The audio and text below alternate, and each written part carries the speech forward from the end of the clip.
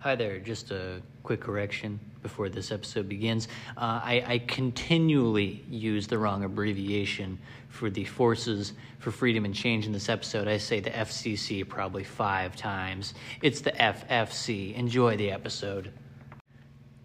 Oh, let's see. Welcome back to the CART podcast. I'm in a different location today, so I apologize if there's a little echo or the rattle of an ice machine in the background. My manager's asleep in the security office, so I thought I'd find a new place to record. I don't record in the security office. I'm not allowed to. Apparently, we're only allowed to sleep in there. I record in a room that's adjacent to it, and I thought I might be a little loud. Sometimes I get a little loud on this podcast. I didn't want to wake him up. So this is going to be an echoey episode. An echoey episode. Love that. Okay. Anyways, kick it off. George Soros, please. My gosh, that guy and his court case he's going through. Not the only politician's court case that's happening in the country right now, but God damn it, George. You can't just take your campaign money and buy, nice things with it. You can't apply for unemployment if you have a job that pays you 6 figures a year, George. Get out of office, man. I know it's just a court case, and we haven't decided if you've done this yet. But come on, man. Corruption's uncool. Corruption's not hip. You're a young guy, right, George? George is a Republican senator. I don't know. Imagine, I didn't know about him before all this slew of things happened. Lies and allegations of corruption. Anyways, George, I hope you lose your court case. We need people that are competent and fair in our Senate. Anyways, I don't know if he's in the Senate or House of Reps. Who knows? Whatever. Today we're talking about Sudan, not to be confused with South Sudan. Sudan's above South Sudan, to the north, all right? Sudan's not in great shape. They had a revolution in 2019 throughout this guy that was ruling the country for many years as a dictator. The worst kind of leaders. His name was Omar al-Bashir. Anyways, he was ruling for 25 years in Sudan. And they said, we don't want you. The people said, get out of here. And the military came in. They're like, all right, we're going to take you out of here. You're done. We're overthrowing you because you suck, right? So, the military was in control for a while in Sudan. People were like, look, I don't know, like military rule, in a country that's not the best. I don't know. Look at Myanmar. This happened in 2019, so Myanmar hadn't happened yet, but Myanmar's coup. But anyways, eventually the military in Sudan decided to share power with the Forces for Freedom and Change, which is a civilian-led coalition of government people who are more aligned with the protesters than the military was. So their idea in Sudan after the coup was to share power between the Forces of Freedom and Change, the FCC, and the military, right? And they were eventually going to, have elections, and just elect people normally, not this weird power-sharing dynamic that they had gotten themselves into, right? But however, the military was a little antsy for keeping power. There was a second coup in 2021 in Sudan where they threw out the FCC and took back control. And this was right before that they had to give up control. They were like, the military was getting phased out, so they essentially kicked out the FCC and kind of took back the power. Anyways, the FCC got granted back into the government, so they were power sharing again. And by what was it? A new plan for a transitional government was supposed to be put in place by early April of this year, where they were basically going to put in a prime minister and cabinet members, etc., to kind of serve for 2 years until they had elections, right? So the FCC and the military sharing power. They're going to hand it over to people that they had appointed for 2 years, move on to elections, bada bing, bada zing, done, right?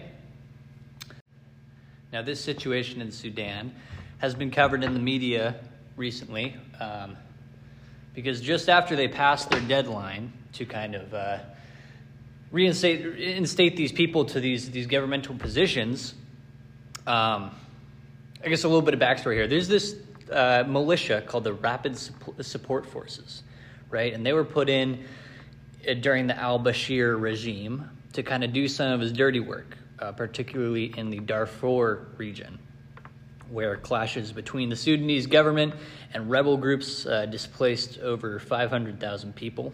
The Rapid Support Forces and the military are two separate entities. And essentially in Sudan, they were trying to merge the two. They were like, look, you guys, the Rapid Support Forces, are going to go underneath the control of the military, and we'll be done. However, the leader of the Rapid Support Forces, whose name is Mohammed Dagalo, did not want this. He wanted to, I imagine, retain control of his troops, He didn't want to answer to anybody else. And he basically started a civil war in Sudan about a month ago. His troops and the Sudanese military have clashed. There's been fighting in the capital, Khartoum. People have died. The fighting is still ongoing. They're trying to find a solution to this issue. These two, military powers are vying for power. And, the issue is I feel like they both fucking know. I bet you they both know that nothing's going to, like it's not going to solve anything. It's not like one group's going to be like, all right, you guys get to control it. They're going to keep fucking fighting until, I don't know, they're all dead or the city's, demolished. Or unless they come to a peaceful agreement. Anyways, I'm wondering what the FCC is doing during all this. I imagine they're just sitting back and they're just like, God damn it. I mean, most people in Sudan right now are probably super frustrated at the situation, super frustrated at these people in power that are making these violent decisions. Apparently, since the conflict started about a month ago, over 100,000 people have fled the country. The UK is actually catching some flack. Apparently, they're not showing the same, basically, rules for letting people in as they are for people fleeing Ukraine. I guess that's just a side note. But UNICEF says that 190 children have been killed, 1,700 have been injured due to the fighting. CNN reports that the RSF, the Rapid Support Forces, have taken over a maternity hospital they use as a base for their operations. Apparently, their main bases got destroyed by the military in the first few days of fighting, so they essentially have taken over one hospital and aim to take over other hospitals because it's kind of a safe zone, right? Like who's gonna attack a hospital?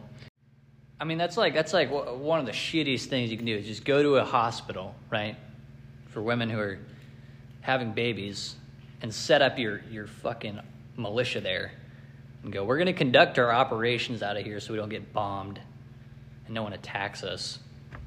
Terrible. Anyways. Last I heard, the U.S. and Saudi Arabia were holding some peace talks this week between the military and the Rapid Support Forces. But there's already been about, I think, 1 or 2 ceasefires that didn't really, pan out. They were kind of temporary. BBC claims that neither side really wants a democratic government, the military nor the Rapid Support Forces. And that's maybe why they're fighting, is because they're like, hey, we're going to lose our power. It's going to go over the civilians. Holy shit, what if we just fucking fight each other? And that way we never have to put in a different government. It's fucking genius. Let's take over a couple of hospitals in the meantime. Holy shit. Awful. Anyways, as this is a developing story. I didn't look up anything about Sudan today or yesterday. So what we're going to do right now is I'm going to look stuff up. I'm going to look up Sudan and tell you what I find out. Are you ready? Okay, let's see if this works. The phone is in my hand. Yep, it's still recording. Okay, let's see. We're going to go and look up Sudan, Sudan, on Google. Let's see.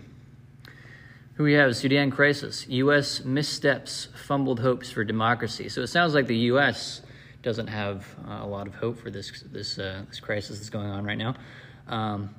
The U.S. is, quote, cautiously optimistic that an agreement can be reached to allow humanitarian aid into Sudan. Oh, so we might be able to get some humanitarian aid in. That's good. 12 hours ago, the U.S. is, quote, cautiously optimistic about Sudan's ceasefire talks. So it sounds like they have not had these ceasefire talks just yet. But allegedly it's in the works. And hopefully, right? Hopefully, they figure this out.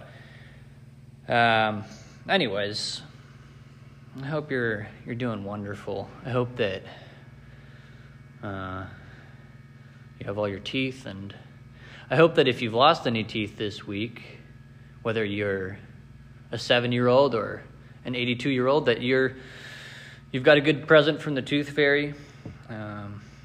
Remember to brush your teeth and floss if you want. I feel like flossing's probably not essential. I know they say it is, but I feel like that's just big flossing and big dentistry, I don't know. I have a dentist appointment this morning, so I think that's why that came up. Anyways, take it easy. Talk to you soon. Bye-bye.